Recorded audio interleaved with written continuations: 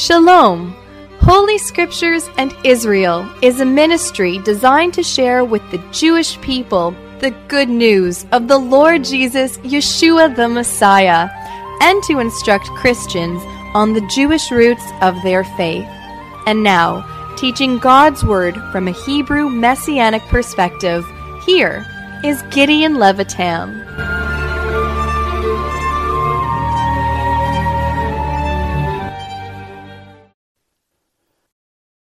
Shalom, my dear brothers and sisters and dear friends. We are thankful to the Lord for the privilege that we have to be under the sound of the Word. And we are studying together, beloved brothers and sisters and dear friends, in the book of 1 Corinthians. We have arrived to the final chapter, 1 Corinthians chapter 16. And I would like you please to turn with me to the 16th chapter of the book of 1 Corinthians. I would like to read for this portion of our study together the first 9 verses of 1 Corinthians chapter 16. Please follow me as I am reading. Now concerning the collection for the saints, as I have given order to the churches of Galatia, even so do ye. Upon the first day of the week, let every one of you lay by him in store, as God hath prospered him, that there be no gathering when I come. And when I come, whomsoever ye shall approve by your letters, them will I send to bring your liberality unto Jerusalem. And if it be meet that I go also, they shall go with me. Now I will come unto you when I shall pass through Macedonia, for I do pass through Macedonia, and it may be that I will abide, yea, and winter with you, that ye may bring me on my journey whithersoever I go. For I will not see you now by the way, but I trust to tarry a while with you, if the Lord permit. But I will tarry at Ephesus until Pentecost, for a great door and effectual is open unto me, and there are many adversaries. And I will stop here, beloved brothers and sisters, with the first 9 verses of the 16th chapter of 1 Corinthians. Now this 16th chapter brings the conclusion, the whole letter that Paul wrote to the Corinthian believers. Now you will notice, beloved brothers and sisters, that in this concluding chapter, the Apostle Paul brings us back to practical behavior and conduct as we are here in this world. To remind you, we just concluded with the study of 1 Corinthians chapter 15, where the Apostle Paul dealt as he was communicating with the Corinthian believers concerning the resurrection of the dead, of those believers that have gone to be with the Lord. Their soul is in the presence of the Lord, their body is in the grave. And so the Apostle Paul dealt with very, very important doctrinal truths that are found throughout God's Word of the resurrection of the people of God. In every dispensation, wherever those who have trusted the Lord and follow after him, they will be resurrected into eternal life to be with the Lord forever. And their body is the body that is sleeping in the ground, but their soul and their spirit are immortal, and the believers are in the presence of the Lord while their bodies are here on earth, and the day of resurrection will come. Their bodies will be resurrected and changed, and united to the soul and spirit, and together, spirit, soul, and body of the believers, regenerated people of God, will be with the Lord in heaven. We also have mentioned the fact that also the unbelievers' body will be resurrected from the dead, and they will be reunited with their soul and spirit, but they will be resurrected at the end of the Messianic age, at the end of the 1,000 years reign of the Mashiach, and they will be standing spirit, soul, and body in the great white throne judgment before the Lord Yeshua, Jesus the Messiah, who is the judge, and he will sadly have to cast them into the eternal lake of fire. That is a sad judgment that Revelation chapter 20 presents this before us. But now we are arriving to the 16th and final chapter of the letter that the Apostle Shaul Paul wrote to the Corinthians.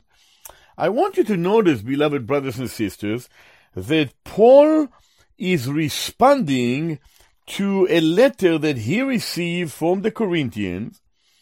And you notice he began in chapter 16 and verse 1, now concerning the collection. If you will go back to chapter 7 and verse 1, there Shaul already said to them in chapter 7 and verse 1, if you remember, beloved brothers and sisters, he says, now concerning the things whereof ye wrote unto me. Apparently the Corinthians sent him a letter, and they asked questions. How to handle this, or how to handle that? What about the gifts that the Lord had given to us? What about the resurrection? And many, many questions. Here they ask the question concerning the collection for the saints. These are the Jewish saints in the city of Jerusalem, the city of Jerusalem. In chapter 8 of 1 Corinthians, and there in verse 1, Paul said, now concerning things offered unto idols. Are they to eat them or not? Are they to purchase them or not? And he expounded in our study, we have already looked over a response that Shaul Paul wrote to them concerning things that have been offered unto idols. In chapter 12 and verse 1, Shaul Paul responded concerning the things that has to do with spiritual gifts. So, in chapter 12 and verse 1, we read, now concerning spiritual gifts. And there in chapter 12, 13, and 14, Shaul Paul answered to the question that the Corinthians asked him about the spiritual gifts and spirituality in the lives of the brothers and sisters in the city of Corinth, and how they needed to use the spiritual gifts that the Lord had given to them in a godly way, under the guidance of the Holy Spirit of God, in humility and in love, as the 13th chapter was the chapter of the agapeo, the chapter that dealt with the manner whereby gifts are to be used in love as they are serving God and God's people. Now, beloved brothers and sisters, in the final chapter, 1 Corinthians chapter 16, this chapter deals with 3 areas of the stewardship of God's people. In other words, what Paul is doing here, he is responding to the question that the Corinthians asked him, and he gives them instruction concerning responsibility and stewardship, how to handle things in our life, in our day-by-day living, such as money, such as opportunities to serve the Lord, and such as people in general, whether it is unbelievers in sharing them the gospel, or whether it is people who are part and parcel of the body of Messiah, how to treat one another, how to handle one another. In this ministry, I would like specifically to deal with the first 9 verses of 1 Corinthians chapter 16, which deal with number one, money, and what Paul have instructed the Corinthians to do. And number two, opportunities to serve God and to serve God's people, which Paul have given instruction to the Corinthians. So the chapter has 24 verses, and in these 24 verses, Shaul Paul responding to the concerning things that they wrote to him, the Corinthian wrote to the Apostle Paul. And so in verses 1 to 4, he deal with the questions concerning the collection, funds, money to raise for the Lord's work. Secondly, opportunities to serve the Lord, verses 5 to 9. And finally, verses 10 to 24, he is showing Corinthians how one ought to handle and relate to people, to others, believers, and a part of the body of Christ, and in general in the service of the Lord. So in verses 1 to 4, the Apostle Paul is collecting money for the saints and for the work of the Lord in general. And so you notice in verse 1, Paul had on his heart the need to relieve the Jewish believers who became poor in the city of Jerusalem. And that's why verse 1, notice that? It says, now concerning the collection for the saints, as I have given order to the churches of Galatia, even so do ye. And as we go further down to verse 3, you will notice what he's saying to the Corinthians. And when I come, whomsoever ye shall approve by your letters, them will I send to bring your liberality unto Jerusalem.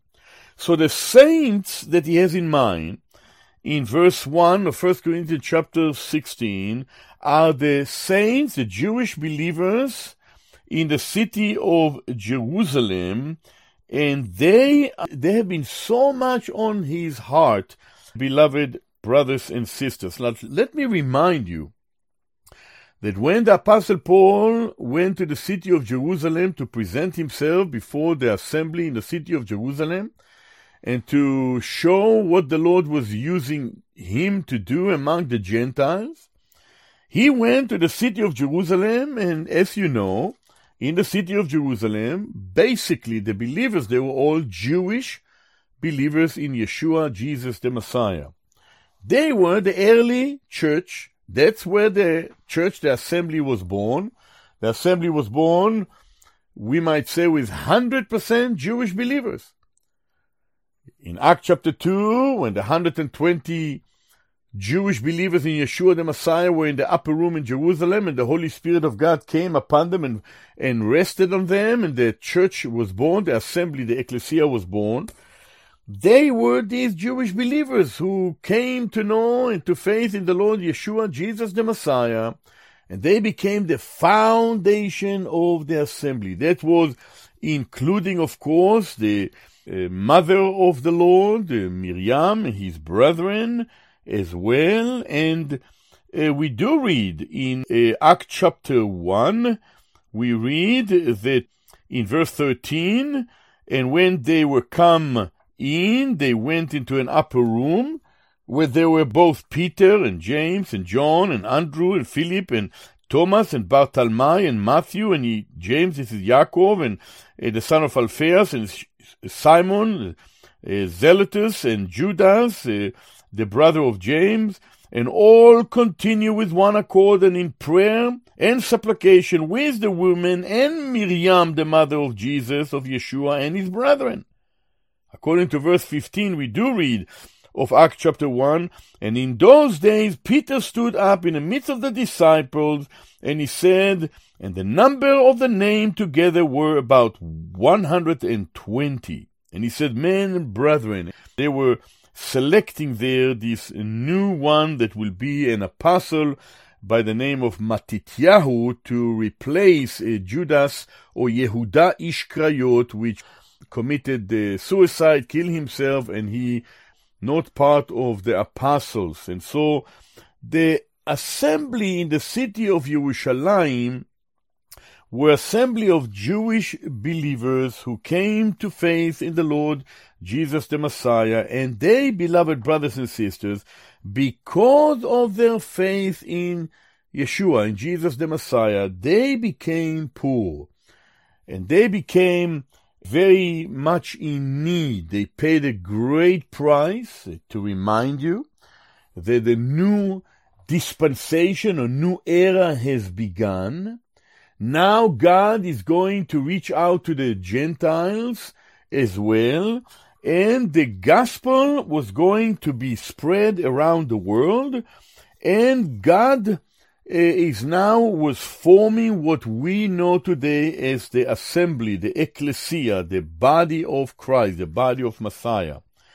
To remind you, beloved brothers and sisters, that the Lord Jesus the Messiah, before he went to heaven, after his death, burial, and resurrection, he gave a command to the apostles in Galilee, and they, of course, returned to Jerusalem, but in the land of Israel, he said, "Go, therefore," Matthew chapter 28, "and teach all nations, baptizing them in the name of the Father and of the Son and of the Holy Spirit, teaching them to observe all things whatsoever I have commanded you. And lo, I am with you all the way, even unto the end of the age," or the end of the world. Amen. And so now the gospel was going to go forth to all people, all nations, and a new dispensation. This is come from the Greek word oikonomia, a new economy where Jewish and Gentile believers will be united together in one body. And that is what we know today as the church, the assembly, the ecclesia. Well, when the apostle Shaul Paul went to Jerusalem and they told the believers in Jerusalem, the apostle, what the Lord have done through him among the Gentiles, in the book of Acts we read it, in Acts chapter 15, how there was the council in Jerusalem, and Paul went there, and then he shared what the Lord have done. And so these Jewish believers in Jerusalem, who are now seeing that there is a united assembly, Jews and Gentiles united together in one body, but they didn't want Shaul Paul to neglect to remember his Jewish brethren that became poor because of the fact that they have trusted in the Messiah Yeshua, and because trusting in him and uniting to other Gentile believers in one body, they suffered. And they suffered physically, they suffered, we might say, financially, they suffered in many ways, and many of them became very poor. And to remind you, beloved brothers and sisters and dear friends, in the early days of the assembly in the city of Jerusalem, these Jewish believers came to a point that they even had to sell their possession in order to provide some of the possession for the poor and the needy in the land of Israel, in the city of Jerusalem and the surrounding. Now, to remind you, if you remember, that as we read in the earlier chapters of the book of Acts, I'll just read a few verses in chapter 4, where we do read that those early believers, how they had to preach the message of the gospel. They had many things in common, and they were faithful there to continue on together, beloved brothers and sisters. And this was such a wonderful testimony in the beginning of the assembly there in the city of Jerusalem. We do read, for example, in chapter 4, the apostles were let go, and then they continued to preach in boldness, and that they went to their own company in chapter 4 and verse 23, when there were those that were in prison. And then we do read that they were praying, and so on, and the multitude of them that believed were of one heart in chapter 4 and verse 32, and of one soul, neither said any of them that aught of the things which he possessed was his own, and they had all things in common, and with a great power gave the apostle witness of the resurrection of the Lord Jesus, and a great grace was upon them all, neither was there any among them that lacked, For as many as were possessors of land or houses, they sold them, and they brought the prices of the things that they were sold, and they laid them down at the apostles' feet. And distribution was made unto every man according as he had need. And Joseph, who by the apostles was surnamed Barnabas, which is being interpreted as the son of consolation, he was a Levi from the tribe of Levi, and of the country of Cyprus. Having land, he sold it, and he brought the money, and he laid it at the apostles' feet. It's amazing how they were relating to each other, meeting the needs, because now they were more poor in Jerusalem and in the land of Israel, and the Jewish believers in Yeshua, Jesus the Messiah, had a need. And so, chapter 5 of the book of Acts, Ananias and Sapphira also sold their possession, but they did not say the truth, and that's why they died physically, because they were lying to the Holy Spirit of God. Yet nevertheless, the Hebrew Christian or the Messianic Jewish believers became poor. And when Paul came to the city of Jerusalem to speak to the apostles, you notice what they told him. According to Galatians chapter 2, in verses 9 and 10, Paul said that they requested from him to remember his brethren, his Jewish brethren. We do read in Galatians chapter 2 and verse 9, and when James and Cephas and John, who seemed to be pillars, perceive of the grace that was given unto me, and they gave me and Barnabas the right hand of fellowship, that we should go unto the Gentiles, and they unto the circumcision. So Paul and Barnabas went to the Gentiles, James, Jacob, Cephas, Peter, and John went to the Jewish people. And what they did, he said in verse 10, only they would that we should remember the poor, the same which I also was forward to do. In other words, they asked him, Shaul, Paul, do not forget your poor brethren in the land of Israel, the Jewish believers in Jerusalem and the surrounding, because they paid a great price in order to become followers of Yeshua, preach the gospel and to the Gentile world, specifically the apostles, begin in Jerusalem and then Judea, Samaria, and to the uttermost part of the earth, and the message of God through all the nations of the world. So Paul, don't forget the Jewish believers who became poor in the land of Israel. And Paul said, I really made it a point to which I also was forward to do. And as we do read a little bit later on in the book of Romans, and in Romans chapter 15, the Apostle Paul reminded the Romans of the burden that he had, and that he wanted them as well to remember that. In Romans chapter 15, we read in verse 25, at the end of the gospel, Paul said, but now I go to Jerusalem to minister unto the saints. Listen to this, beloved brothers and sisters. He never forgot his Jewish people and also the Jewish saints, the early believers. And he never forgot. He said, I'm going now to Jerusalem, to the poor saints which are in Jerusalem. It has pleased them verily, and their debtors they are. For if the Gentiles have been made partakers of their spiritual things, their duty is also to minister unto them in carnal things. And then verse 28, when therefore I have performed this, I have sealed to them this fruit, I will come to you into Spain. So Paul says, look, I have done so. I have longed to fulfill the request of the apostles, not to forget the early Jewish believers in Yeshua, Jesus the Messiah, because they became poor, and I realized the need to minister to these Jewish believers. And you notice what he said in Romans chapter 15, it has pleased them verily, and their debtors they are. For if the Gentiles have been made partakers of their spiritual things, their duty is also to minister unto them carnal things. And now why does he say that the Gentiles benefited from their spiritual things of Israel? Well, simply because through the Jewish people, the word of God came to the world.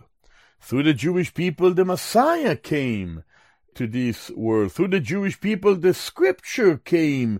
The written word of God came. Through the Jewish people, blessing came, the apostles and so on. Salvation is of the Jews. Yeshua, Jesus the Messiah, said in John chapter 4. So not to neglect the Jewish people is important. And that's why the people of Macedonia and the people of Achaia, and so he commended also the Corinthians. He said, if, notice, the Gentiles have been made partakers of their spiritual things, their duty is also to minister unto them in carnal things. And this is such an amazing principle, not to forget the Jewish people, and in the context, of course, of our chapter, not to forget the Jewish believers in the land of Israel, and to seek to encourage them and to meet them in the practical way, in supporting them as they became poor for the sake of the Lord Jesus the Messiah and for the sake of the gospel.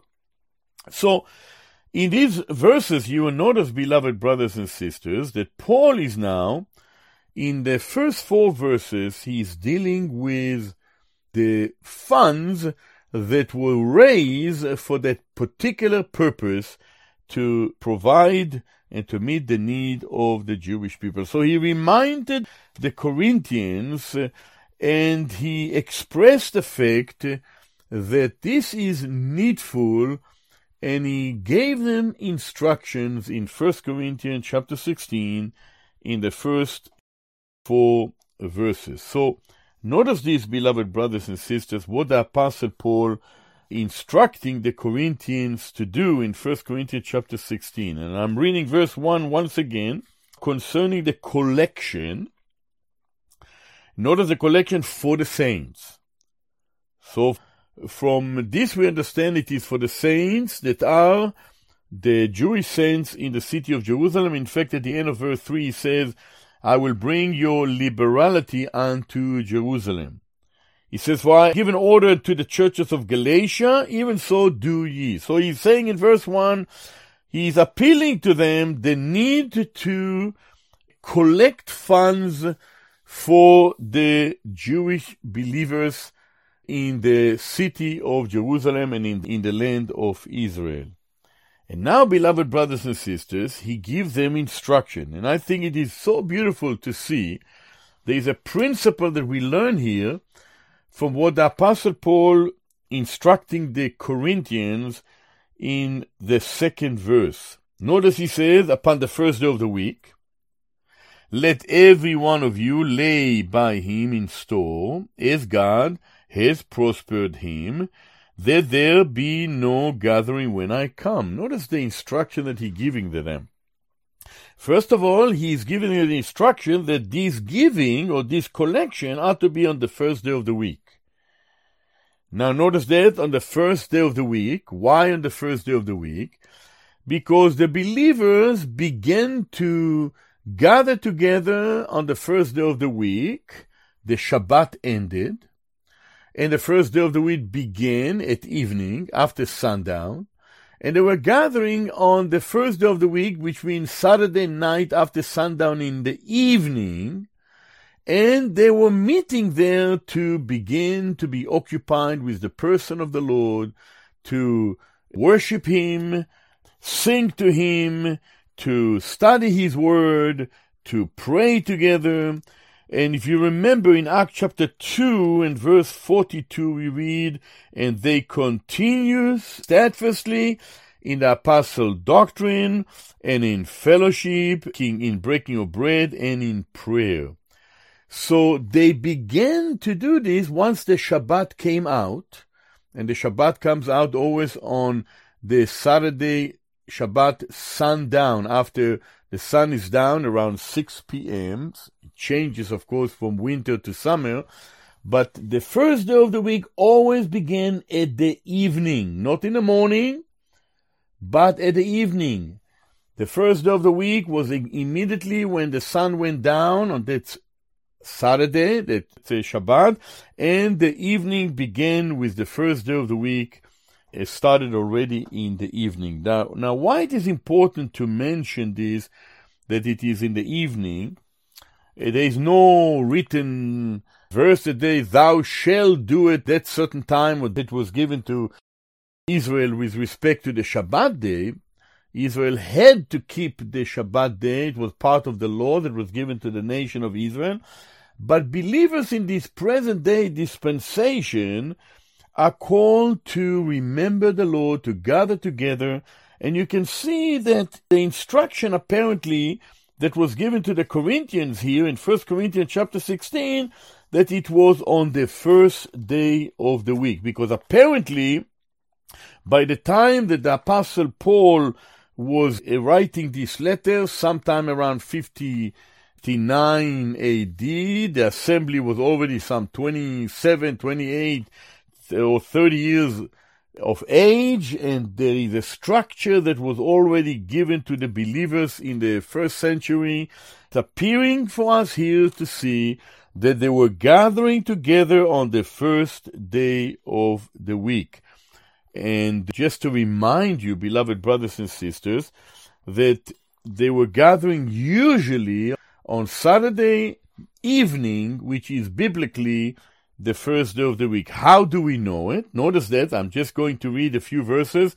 We read in John chapter 20, where after the death and burial and resurrection of our Lord Jesus the Messiah, we do read in Acts chapter 20, and there we read verse 19. Notice that, Acts 20, in verse 19, we do read, "And the same day at evening," notice it is always an evening, at evening, at least that's the way the Jewish believers have kept gathered together on the first day of the week, on the same day at evening, being the first day of the week, when the doors were shut, where the disciples assembled together for the fear of the Jews. This is the Jewish leaders, because the disciples were Jewish as well. Came Jesus, and he stood in the midst, and saith unto them, Shalom Aleichem, peace be unto you. So it is clearly that they gathered together on the first day of the week. Shabbat have ended.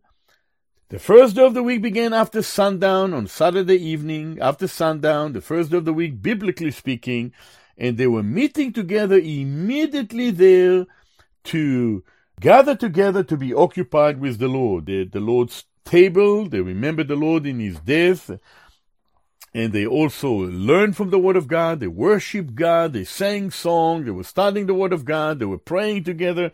It was a fascinating experience when the early assembly were gathering together, and it ought to be fascinating experience for us in our life today, when to gather with the believers, to be occupied with the Lord Yeshua, Jesus the Messiah. Notice in verse 26 of John 19, after 8 days, again his disciples were within, and Thomas with them. Then came Jesus, Yeshua, the doors being shut, and stood in the midst of them, said, Peace be unto you. In Hebrew, Shalom Aleichem.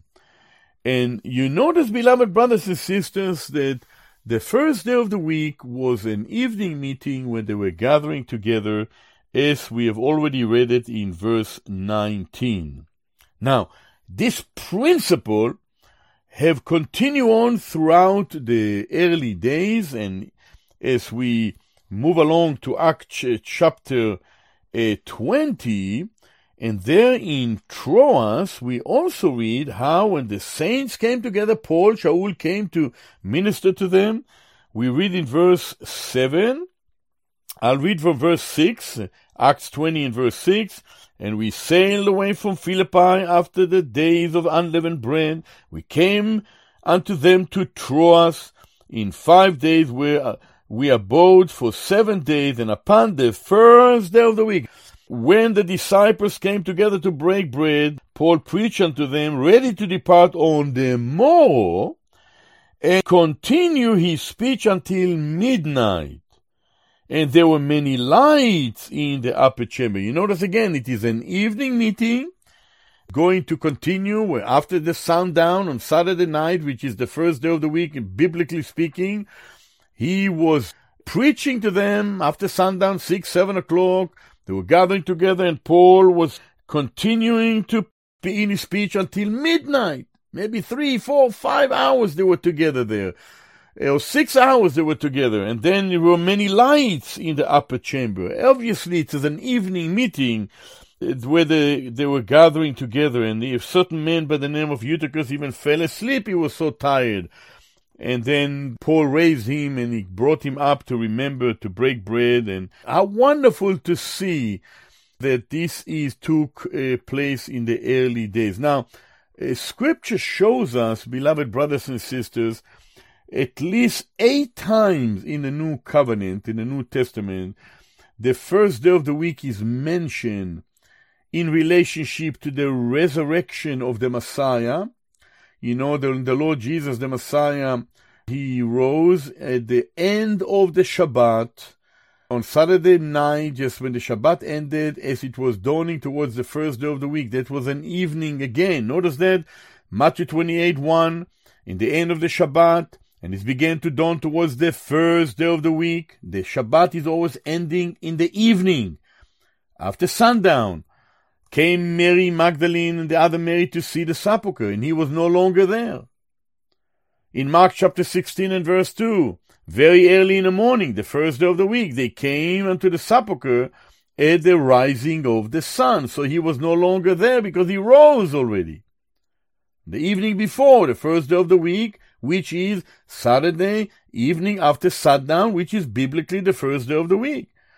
In Mark chapter 16 and verse 9 we read, and when Jesus was risen early, first day of the week, he appeared first to Mary Magdalene, and out of whom he cast 7 demons. In Luke 24 verse 1, and upon the first day of the week, very early in the morning, they came into the sepulchre, bringing the spices which they had prepared, and certain others with them. Now he was no longer in the tomb, was empty. John 20 verse 1, first day of the week came Miriam Magdalene early, when it was yet dark, unto the sepulchre, and she sees the stone already rolled away from the sepulchre. John 20 verse 19, we just read, when the first day of the week at evening, when the doors were shut, where the disciples were assembled together from the fear of the Jews, came Yeshua, and he stood in the midst, and he says unto them, Shalom Aleichem, peace be unto you. Acts chapter 20 verse 7, which we read, and upon the first day of the week, when the disciples came together to break bread, Paul preached unto them, ready to depart on the morrow, but he continued to preach until midnight. And then here is the final time that we read the first day of the week. Upon the first day of the week, let every one of you lay by him in store, as God has prospered him, that there be no gathering when I come. This is so interesting, beloved brothers and sisters, as we read these first 2 verses of 1 Corinthians chapter 16. Now, let me just mention, before we move along to the next verses, in the Word of God, the days always begin in the evening. In fact, when creation took place, according to Genesis chapter 1, we always read the order of the concluding of the day of creation. We read in Genesis 1 verse 5, and God called the light day, and the darkness he called night, and the evening and the morning was the first day. Verse 8, and the evening and the morning was the second day. Verse 13, and the evening and the morning was the third day. Verse 19, and the evening and the morning was the fourth day. Verse 23, and the evening and the morning was the fifth day. Verse 31, and the evening and the morning was the sixth day. It's always evening first. And that's when the gathering of the saints was especially in the context of the Jewish believers in the land of Israel.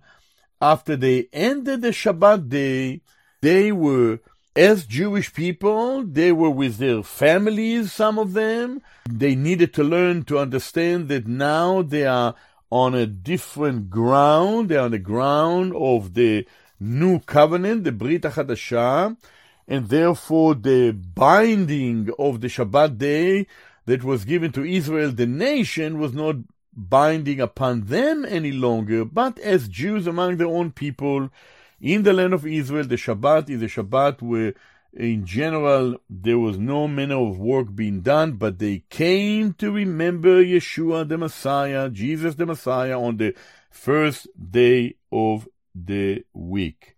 Now, just to further establish this before we move along, according to Exodus chapter 12 and verse 18, the Lord said to Israel in the first month, on the 14th day of the month at even, notice once again, at evening, ye shall eat unleavened bread until the 21st day of the month at evening. In other words, the Passover began always on the 14th day of the month at even, always in the evening and ending at the evening. Once the evening ended, sundown, then the new day began immediately after that. In Leviticus chapter 23 and verse 5 we read, in the 14th day of the first month at even, it is the Lord Passover. So we understand that when Yeshua celebrated the Passover with his disciples, it was an evening meeting.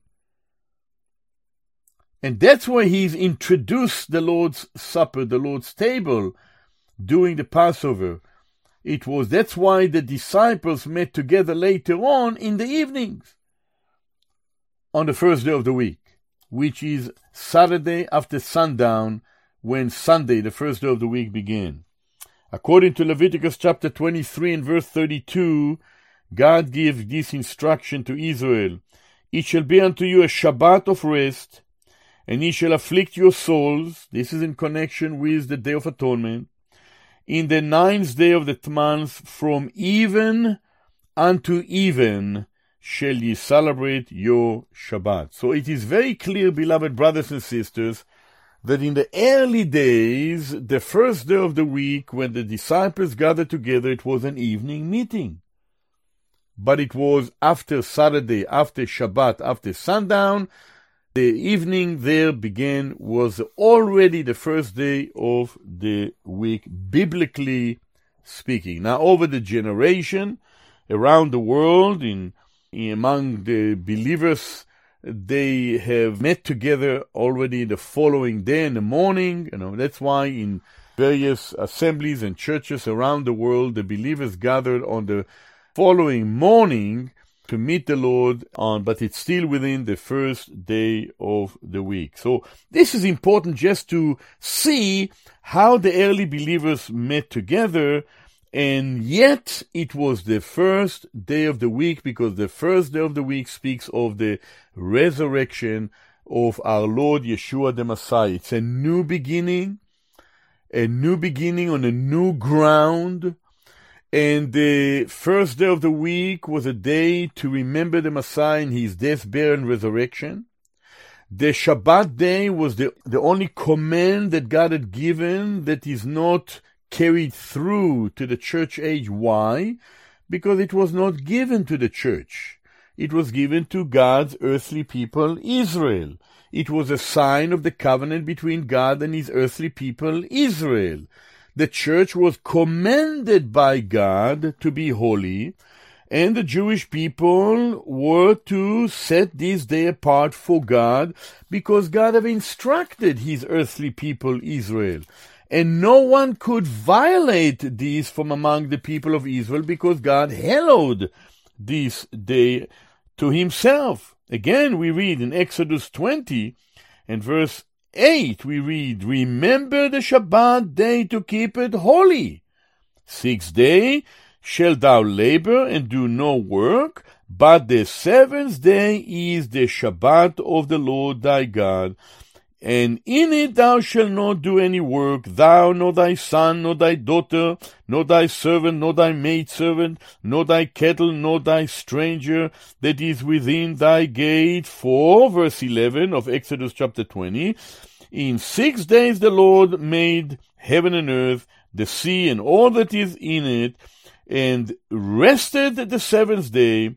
Wherefore the Lord blessed the Shabbat day and hallowed it. And therefore he gave this command.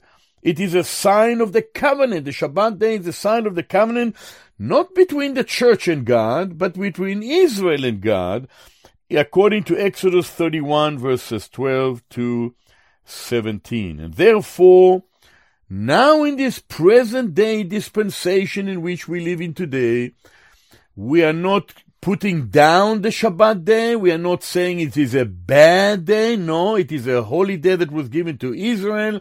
But for us as believers in this present day dispensation, we are, as believers, Jewish and Gentiles believers, are not under the binding. It's not a law, but it is a guidance from the Word of God to come to be around the Lord Yeshua the Messiah on the first day of the week, because he rose on the first day of the week and had placed us under the ground of his resurrection.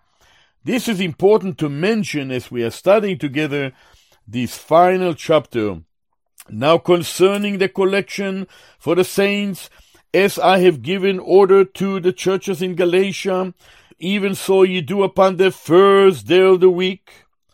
Let every one of you lay by him in store as God has prospered him, that there be no gathering when I come. Now, verse 2, we learn another important principle, that giving are to be personally, and that giving are to be systematically, and that giving are to be proportionally. In other words, verse 2 teaches us, notice what Paul is saying in 1 Corinthians chapter 16 and verse 2, upon the first day of the week, let every one of you, notice this expression, every one of you. In other words, it has to be a personal exercise before the Lord, individual exercise.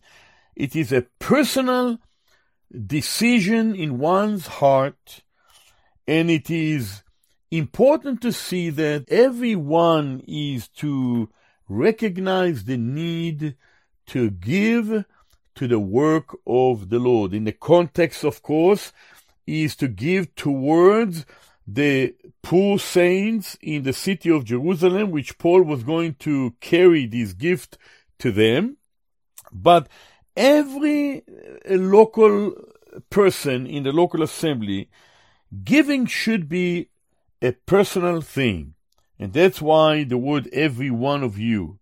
Secondly, notice that in verse 2, Paul said, lay by him in store.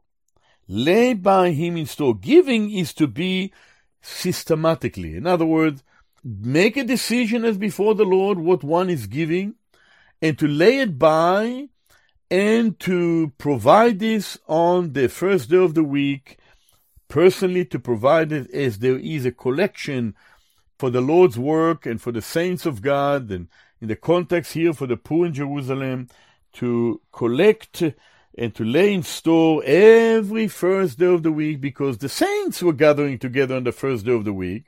They came to remember the Lord on the first day of the week, Yeshua, Jesus the Messiah, in remembrance of him. They came to give worship and praise the Lord in the first day of the week. They came to remember his death, burial, and resurrection on the first day of the week. They came to learn from the Word of God, to hear ministry of the Word of God. They came to pray together on the first day of the week. And therefore, they are to systematically lay by him in store. But then thirdly, you notice that giving is to be proportionally. Notice that. I'm reading again. Upon the first day of the week, let every one of you, number one. Secondly, lay by him in store. And thirdly, as God had prospered him. Here we learn that as God prospered one, One is to give in a proportion to what the Lord had provided this brother or this sister. This is so beautiful because God prospers some more and some less, and therefore grace giving to give out of the heart as the Lord prosper. Some that the Lord prosper more may give more. Some that the Lord prosper less may give less. But the point is that giving is to be personally, giving is to be systematically, and giving is to be proportionally.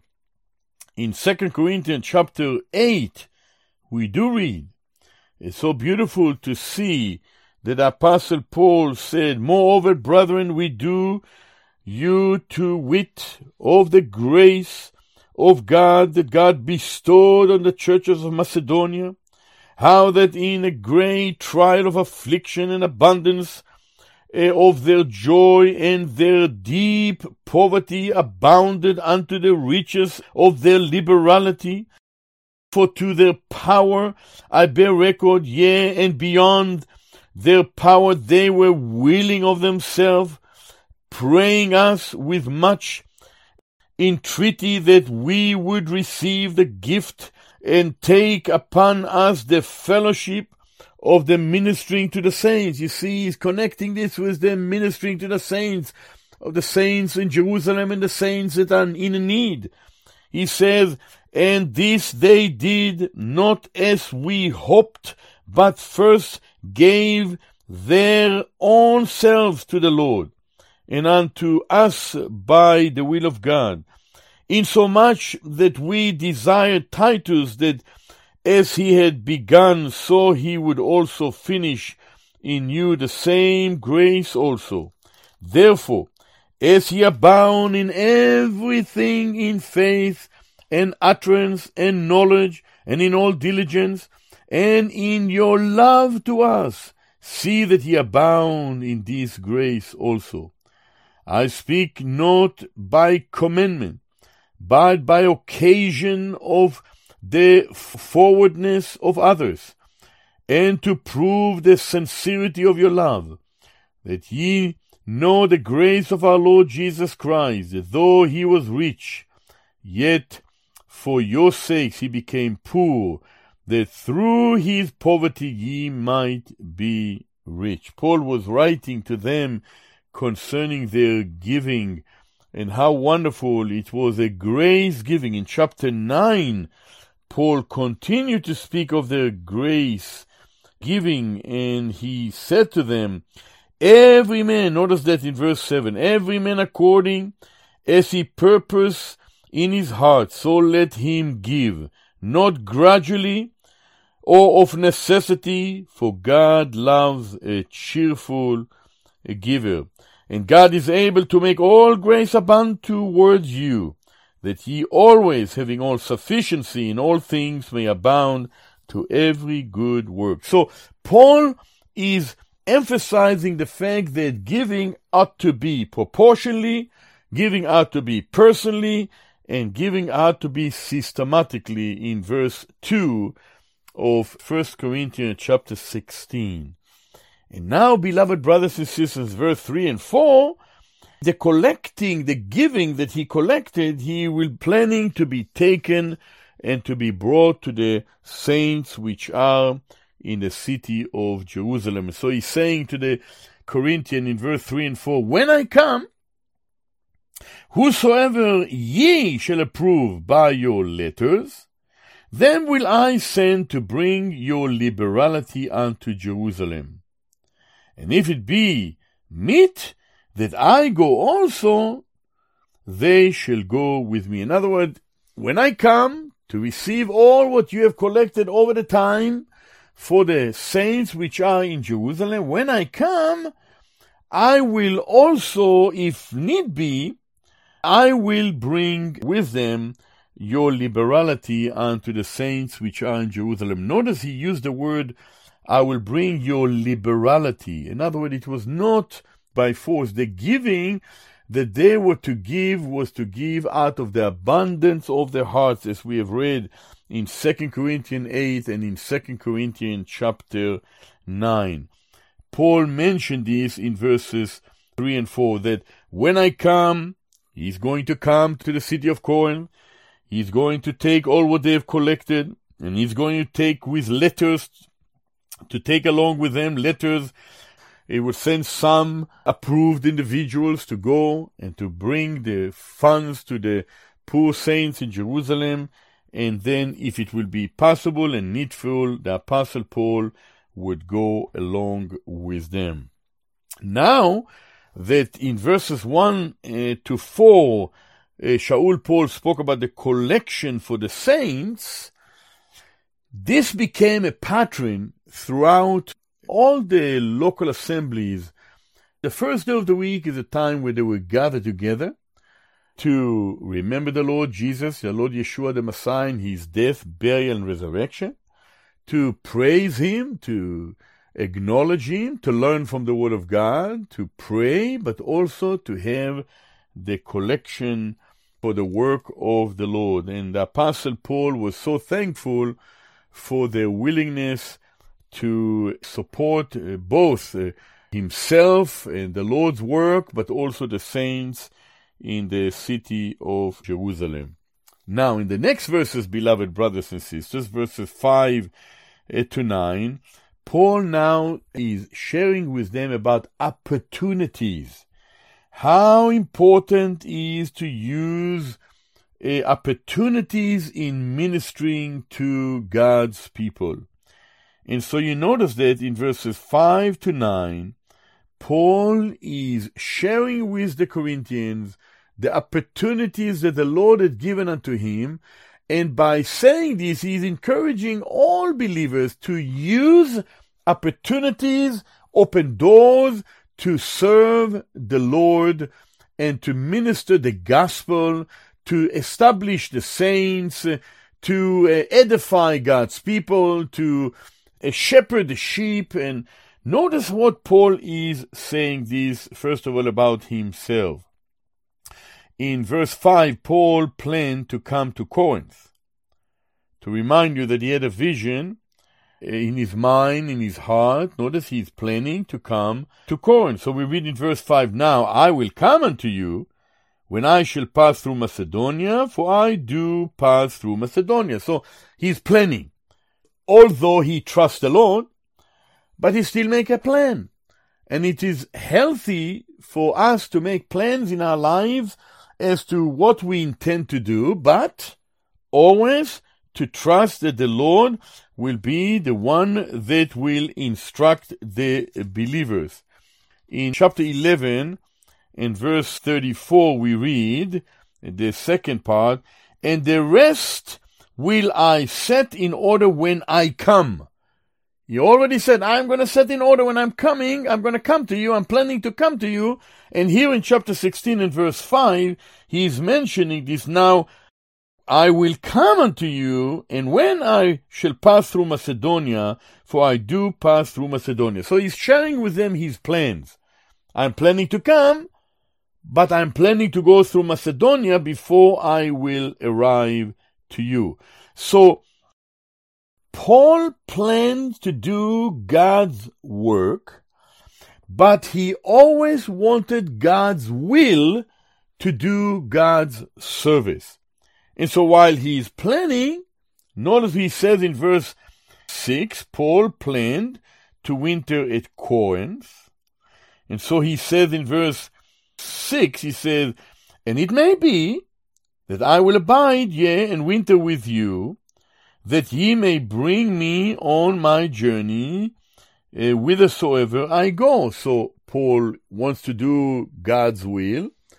Although he's planning, he's very orderly, he's very precise, he has plans, and it's so good for us, beloved brothers and sisters, to have plans in the Lord's work, because if we want to do the Lord's work, it must be in the Lord's way. And plan is right, but to wait on the Lord as he lead us through a plan, because plan may change, but it is healthy to have a plan.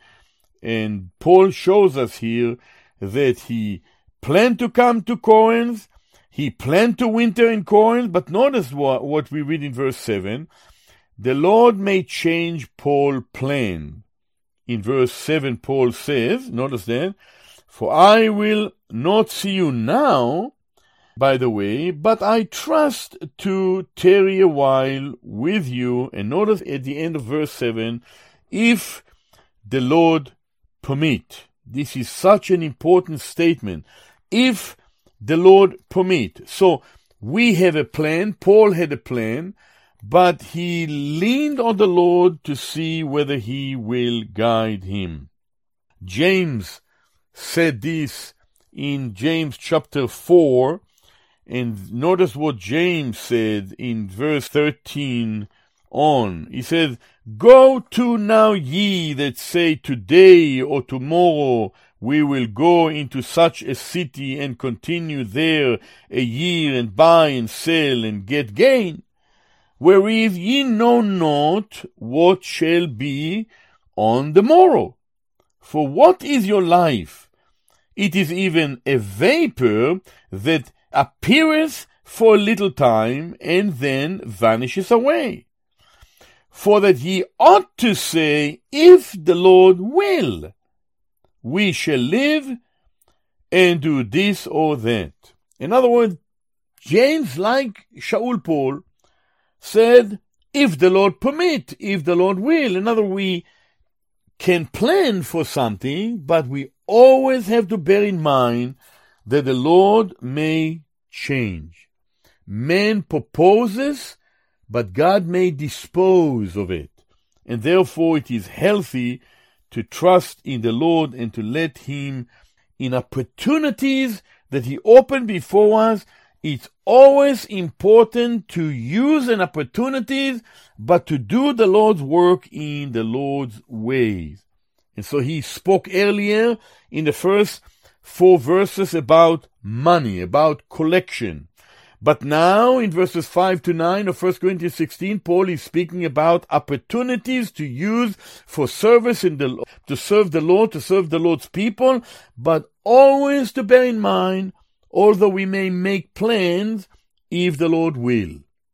You and I know very well that we have to have plans today. Even if you need to fly to another country, you have to have a flight, the day, the time when you fly out, when you land, when people will meet you on the other side. Well, you have no choice. You have to make plans. You have to arrive a few hours to the airport, and you have to realize that you need to set up time in order to prepare for a trip, for a visit. Same thing if you drive or if you go on a ship. It is common sense, but the Lord may change our plan and things might come differently, but always as both Paul, Shaul Paul, and Yaakov James, if the Lord will, if the Lord permit. This is an important lesson to learn as we read in this verse 7. In Hebrew, it says, Im yiten Adonai. It's so beautiful because it's an expression that is still used today. Im yirtzeh Hashem. If the Lord will allow me to do that, it is according to His plan and His will, beloved brothers and sisters. Now in verses 8 and 9, Paul continued.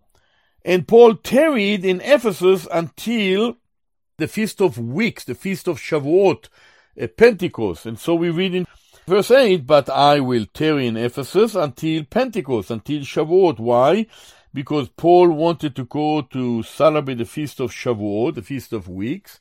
Again, to remind you, although he was a believer in the Lord Jesus the Messiah, he was part of the assembly, but he, as a Jewish person, certain things were precious to him.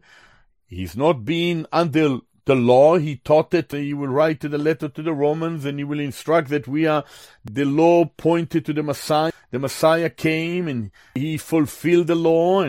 But yet the Apostle Shaul Paul is a Jewish person that has a custom.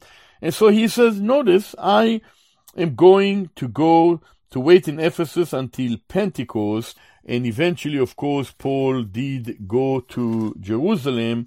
According to Acts chapter 14, we read in verse 27, there we read concerning when they were come and they gathered the church together, they rehearsed all that God has done with them, and how he had opened doors of faith unto the Gentiles. And he was speaking now, of course, concerning the time of the fact that the Lord have opened the door, and ultimately he have gone to be at the Feast of Pentecost in the city of Jerusalem. You will find it mentioned in Acts chapter 13 as well.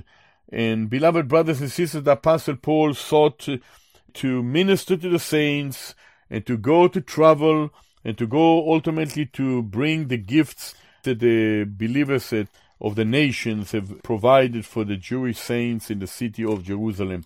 The verse in Acts chapter 24, we read in verse 17, Now after many years I came to bring alms to my nation, and an offering.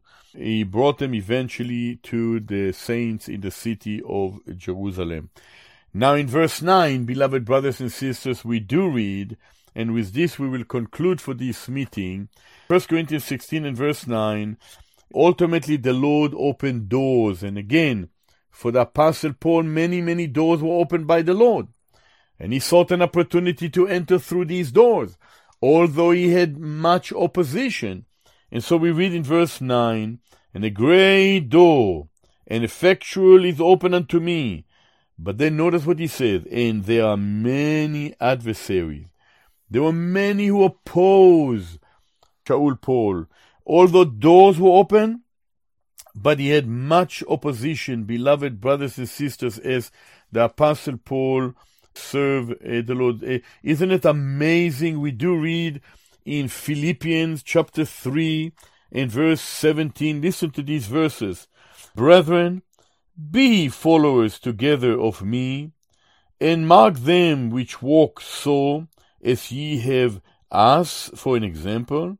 For many walk, of whom I have told you often, and now tell you even weeping, that they are an enemies of the cross of Christ, whose end is destruction, whose God is their belly, whose glory is in their shame, whose mind earthly things. In other words, Paul said, follow me, but they are enemies of the gospel.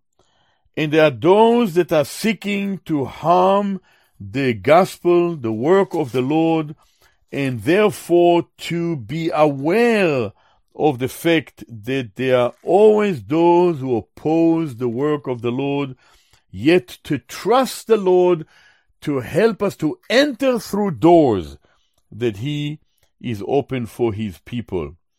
It was Nehemiah. Nehemiah, when he in burden for Israel and in burden for the city of Jerusalem, he wanted to come to Jerusalem to rebuild the walls. And we do read in Nehemiah, the book of Nehemiah, chapter 4, in verse 10 and 11, And Judah said, The strength of the bearers of the burdens is decayed, and there is much rubbish, so that we are not able to build a wall. And our adversary said, They shall not know, neither see, till we come in the midst among them, and slay them, and cause the work to cease. Adversaries came against the building of the work of the walls in the work of the Lord in the land of Israel, in the city of Jerusalem, in the day of Ezra and Nehemiah and Zerubbabel. There were always adversaries, whether it is in Israel's history, those who opposed the Jewish people and the people of Israel who sought to harm them, or whether it is in a church age in which we live in today, there are always adversaries. There are always adversaries, beloved brothers and sisters. And Paul said in verse 9 of 1 Corinthians 16, For a great door and effectual is open unto me. But then he adds, and there are many adversaries. Beloved brothers and sisters, we have to bear this in mind, that if you're going to do the Lord's work, there will be always opposition to the Lord's work. And therefore, one need to wait on the Lord, to do the Lord's work in the Lord's way, and the Lord is the guide that will guide his people to do his work. The Lord Jesus, the Messiah himself, experienced opposition. God's servants themselves in the first century experienced opposition. Paul himself have experienced opposition. And if you and I are going to do the Lord's work today, we will experience opposition as well.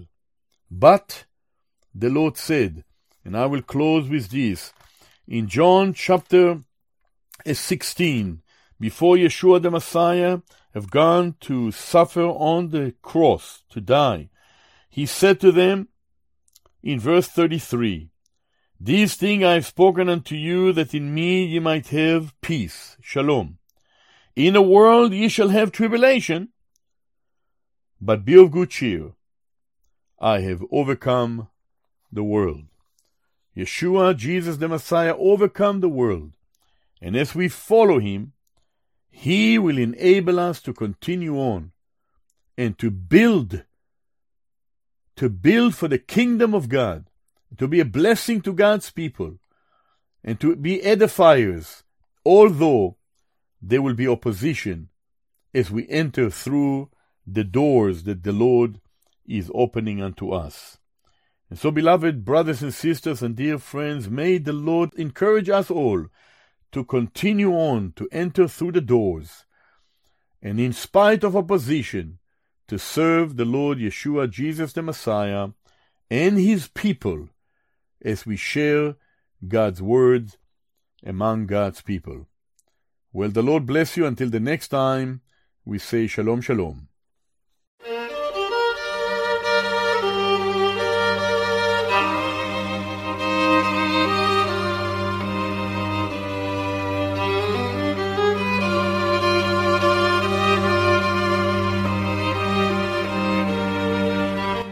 You have been listening to the Holy Scriptures and Israel with Gideon Levitam.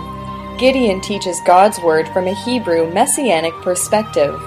For more information about this ministry, write to Holy Scriptures and Israel, Box 1411, Niagara-on-the-Lake, Ontario, L0S1J0, or visit our website at holyscripturesandisrael.com. You are also invited to Gideon's weekly Bible teaching on Fridays at 11 a.m. and 7 p.m. and Saturdays at 1 p.m. at Willowdale Christian Assembly Hall, 28 Martin Ross Avenue in Toronto. Holy Scriptures and Israel is made possible by your prayers and financial support. If you would like to support the program, visit holyscripturesandisrael.com. God bless you. Shalom, shalom.